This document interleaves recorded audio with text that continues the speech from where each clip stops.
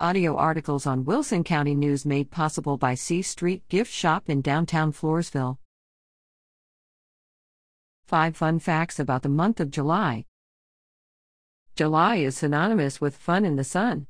In the Northern Hemisphere, July is typically characterized by sunny days, warm weather and long hours of daylight, making it an ideal month to enjoy a little rest and relaxation.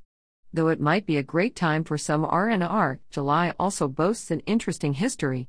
As revelers soak up some sun this summer, they can ponder these fun facts about the month of July. 1. July is named after a person who's been famous for thousands of years. According to the Farmer's Almanac, Roman dictator Julius Caesar developed the precursor to the Gregorian calendar used today. Though that made him worthy of a month named in his honor, it didn't do much to protect him during his life, as Caesar was famously assassinated in 44 BC. 2. July is a celebratory month for fans of revolution. American Independence Day, July 4th, and Bastille Day, July 14th, which commemorates the storming of the Bastille and the dawn of the French Revolution in 1789, are among the notable revolutionary moments celebrated in July. 3.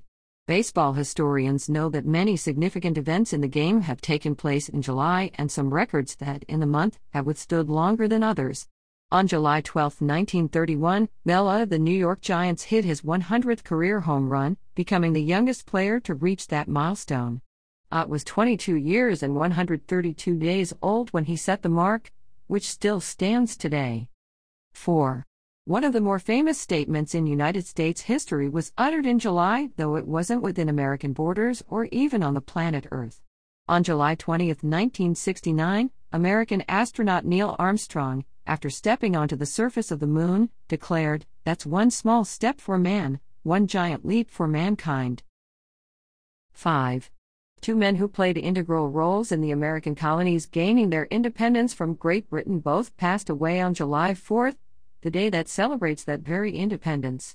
On July 4, 1826, former Presidents John Adams and Thomas Jefferson, who were once friends, then political rivals and, finally, friends again, passed away within hours of each other.